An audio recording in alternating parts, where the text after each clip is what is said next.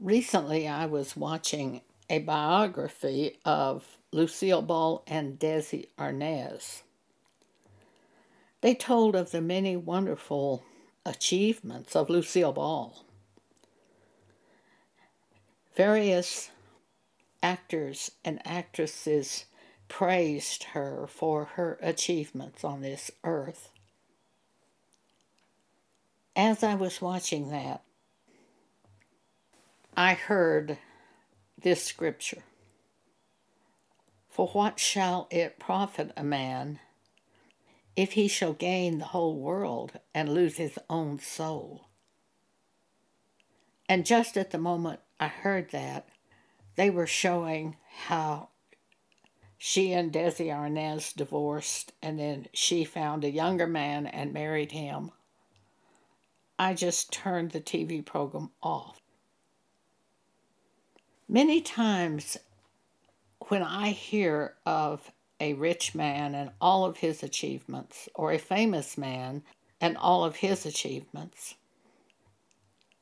as I'm hearing that story, the thought will come to me, but where is he now? Where is he now? As we go through life, that's all that matters. Sometimes I will hear people say, well, I just did this for my children, because of my children. I wanted to do it because of my children. The only thing that you can possibly leave for your children that matters is a godly life. When I think of my own father, who never went to church, they didn't even have Bibles to read at the house, and yet people said of him he would make such a good Christian because he was living such a godly life. Well, this was true. He really was. He was that example in Romans chapter 2. Paul said in verse 14, For when the Gentiles, which have not the law, do by nature the things contained in the law, these, having not the law, are a law unto themselves, which show the work of the law written in their hearts, their conscience also bearing witness, and their thoughts the meanwhile accusing or excusing one another. My dad would never have passed by somebody who was stranded on the side of the road. He was a mechanic. He could fix the car. He would have always stopped and asked them what was wrong, could he help them. I never heard my dad complain about people or things. He told me, if you go into a cafe to eat and the food's not good, just pay the bill and leave and don't go back. He lived in such peace, and he didn't even know the laws of God, but they were in his heart, and he was an example. He was also another example to me in that my mother wanted to get a job and work, and he said, no, I want you to stay home and take care of Joan. So she did. She obeyed him. Well, they were both saved in the end. I have no doubt whatsoever that they were. Before they died, both of them. But they lived lives which were so close to godliness and were great examples for me, though I didn't know it at the time. My dad was a very simple man. He was a mechanic. He only went through 3rd grade, which was not unusual for a man of his generation. He was fair with people. I never saw him cheat anybody. I never heard of it. He tried to help them. One time during the Depression era, my dad fixed the cars and trucks for one of the farmers, and the farmer couldn't pay him. And the farmer said, just take my land. And my dad said, no, I won't do that. He said, the day will come when you'll be able to make money again on your land, and you can pay me then. When the local banker heard about this, the local banker said, oh, that's not the way to live. Take the land. That's how you make money. When you hear a story like this, you wonder, both of these men are dead now. Now, where are these men today? And what about their ancestors? Well, I can tell you that I had godly examples, though we didn't have Scripture. It went along with Scripture. The examples that I saw went along with Scripture. My mother would not have done evil to my dad at all. Proverbs 31, she will do him good and not evil all the days of their life. It was just so different from what I see today. And I feel sorry for people today because most of them don't have these great advantages that I have. My mom and dad did not owe people money. If we didn't have the money to buy the object, we didn't buy the object. We didn't even buy a house. The house we had when I was a child burned. And everything was wiped out. And we lived with relatives in a little village. When I was in first grade, we were living there. I didn't know we were in any way deprived. I never even thought about it.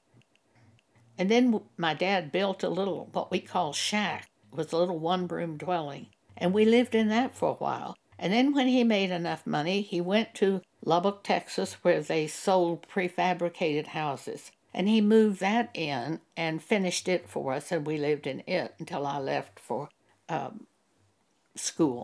college. We didn't get mortgages. We didn't do things like that. We didn't owe for cars. We didn't owe for anything. If we didn't have the money, we didn't buy it. It was real simple. Today, it is so different. I feel sorry for people today. In 1960, I moved to Dallas, Texas to take a job teaching in a high school there. I was an orchestra director. One Sunday morning, I was reading the Dallas Morning News, and they told a story that was just totally incomprehensible to us. They said the time was coming when we really wouldn't use money. We would be using a plastic card to charge everything. We just couldn't imagine that. That was in 1960. Today, we can't imagine living without those plastic cards. I pay for everything with my plastic cards, but I only buy what I can pay for at the end of each month. I don't charge more than I have money to pay for. I'm just so fortunate because I was raised that way. And many of you weren't. Many of you were raised to buy now and pay later. And as you can see the coronavirus and the things it's done, you should be able to realize that's not a wise way to live. That's not a way of God. That is the plan of human beings. And it puts you in a terrible bondage. I strongly recommend that you turn to God and purpose to get out of debt if you're in debt and to set your life another way. You might have taken out a mortgage to have a bigger house and more things, thinking of you're doing well for your family. But really, what the Bible tells us is godliness with contentment is great gain. And that is great gain. It's not contentment to put all these things in front of the eyes of your family. All these things that you can't afford, that you've charged, that you can't pay for. This isn't godliness. Let's look at what godliness with contentment is. 1 Timothy chapter 6. If there's anyone that supposes gain is godliness, Paul says, from such withdraw thyself. Verse 6, but godliness with contentment is great gain. For we brought nothing into this world, and it is certain we can carry nothing out. And having food and raiment, let us be therewith content. But they that will be rich fall into temptation and a snare, and into many foolish and hurtful lusts, which drown men in destruction and perdition. For the love of money is the root of all evil, which while some coveted after, they have erred from the faith, and pierced themselves through with many sorrows. But thou, O man of God, flee these things, and follow after righteousness, godliness, faith, love, patience, meekness. Fight the good fight of faith, lay hold on eternal life, whereunto thou art also called, and hast professed a good profession before many witnesses. So if you are in debt, you are teaching your children to be in debt and to live that kind of life. God has a way to change it all. I don't know the way, but I know He can change it if you want it changed. Pray. Ask God to help you. Ask Him to give you wisdom, to show you how to go another way. Take this scripture in 1 Timothy chapter 6. Keep it before you day and night. Godliness with contentment is great gain. Try to live by this scripture. By doing that, you will, not only will you be saved, but you will save your whole household. Because they watch you. They watch you. Jesus once said He watched God the Father and did what the Father did. Human children watch their dad and copy their dad. You are the example for them. A wife, you are the example. So the wife has to fulfill herself. This is what so many women think today, and they give up everything. I just shudder when I see a picture of a woman in a military uniform in Iraq telling her children how much she misses them. This is insanity. That's not a godly way. Paul wanted the women to love their husbands, to care for their children. I just don't understand giving up your children this way. I see so many women doing that.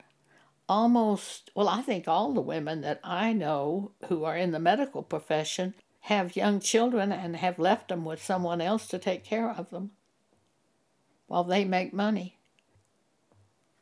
I can't think of a more ungodly direction for a woman to go. Now, the child might admire the mom for being a medical doctor. But this is just not what I see in the Bible. What I was raised in is what I see in the Bible. And yet my parents didn't even go to church and didn't even have a Bible. But the laws of God were somehow in their heart. And I have to say, looking back on it, the life they lived was a godly life. And later they were born again. So we come back to, what does it profit a man if he gain the whole world and lose his own soul? I know a minister who's very crooked. It's a woman. She's crooked. I saw her steal from the airlines, trick the airlines into shipping boxes of books and Bibles which she sold at her meeting. And she told me how she did it. These were in the days when we had curbside check-in. She said you take several $1 bills, a wad of $1 bills, and you roll it up and you put a 10 or a 20 on the outside of the roll of bills. And you have that roll of bills in your hands. You drive up to curbside. You unload all of the boxes of books and Bibles that you want to ship on the plane where you're traveling. And you let that baggage man see that roll of bills that you're going to hand to him as a tip. And he will check your boxes through without charging you anything. I didn't even realize at the time she told me that she was stealing from the airlines. It wasn't until I got free from kind of a corrupt church that I was in at the time that I remembered what she had done. She was stealing from the airlines in order to sell books and Bibles at her meetings. Well, I don't know the end. Oh, and one thing she did say very proudly, she had a 12-year-old daughter at that time, and she said, and I've taught my daughter to do this. She can do this too. See, this is what we teach our children, is what we do. We either teach them directly or we teach them by them watching what we do. Either your life is in a way of God, a godly way, or it isn't. And your children are going to copy you. So if you want to leave them something, leave them an example of a godly life. Several years ago, a man who was doing some work for me, he was a divorced man, and his 2 children were living with him at the time. Turned out his wife was a lesbian, and she had gone off with another woman, and I felt very sorry for him and the children. But then he was having sex with women that he wasn't married to. He was a Catholic, and he would go and confess his sins at the Catholic Church, but then go and have sex again. I mean, this was just awful. And I told him, I said, you are leaving your children a very ungodly example of a way to live. I felt sorry for them. Certainly this man could have remarried, and he eventually did remarry. He wasn't prohibited from remarrying in that situation. But the way of life that you're living in front of your children, I'm shocked at some things I see on television, and I usually quickly turn them off. Sometimes, I was trying to watch a British mystery the other day. It was actually a law show where the main character was a prosecuting attorney or defense attorney. I can't recall which. I never got that far in the show. At the beginning of the show, his daughter was standing there, teenage daughter, and she wanted her boyfriend to stay over the next night and spend the night there, and he objected. But it wasn't a godly objection. It was some other kind of objection. And I thought, how people live today, it's awful. To approve all these sins in front of your children? This is a really good time for each person listening to examine the values whereby you live. To have opportunity to make changes before going forward, if needed. To make a life that is more appropriate to the Bible. For that's all that matters.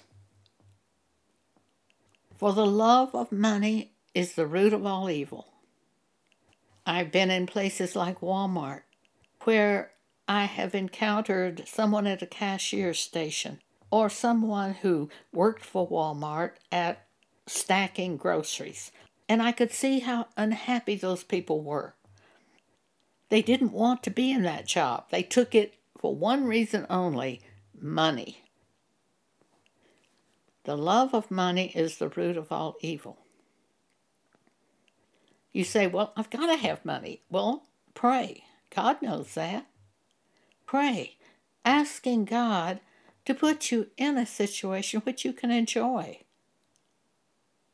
When you're unhappy and have taken a job for money, most people take jobs for money. I didn't. Now, I was very fortunate. I did not have to work when I was in high school. I wanted to work. So the first job I ever took was at a little store called Franklin's Dress Store. I hated it. I really hated it. I didn't like fooling with the merchandise. I've always been more inclined toward books and things like that. I quit the job immediately. I don't know that I even worked a day or two. I got another job working as popcorn girl at State Theater, which was the main theater of our little village. And I liked it better than the other, but I didn't like it either, so I eventually left it. I didn't have to work. My dad provided what I needed. I didn't need much. But I learned very fast that I didn't want to work in a job that I hated. I did learn that. So from that point on, I did not take jobs that I hated. I found the things that I liked to do and found jobs that fit in that category. Even before I was born again, I was doing this. Pray, ask God to help you. Don't just keep doing something you hate. It messes up your life. So what he says here is the love of money is the root of all evil, which while some coveted after, they have erred from the faith and pierced themselves through with many sorrows. Instead, pray. God will help you. Depend on Him. Trust in Him to lead you to the place that you need to be for the period of time in which we live. Thank you for allowing me to speak with you today.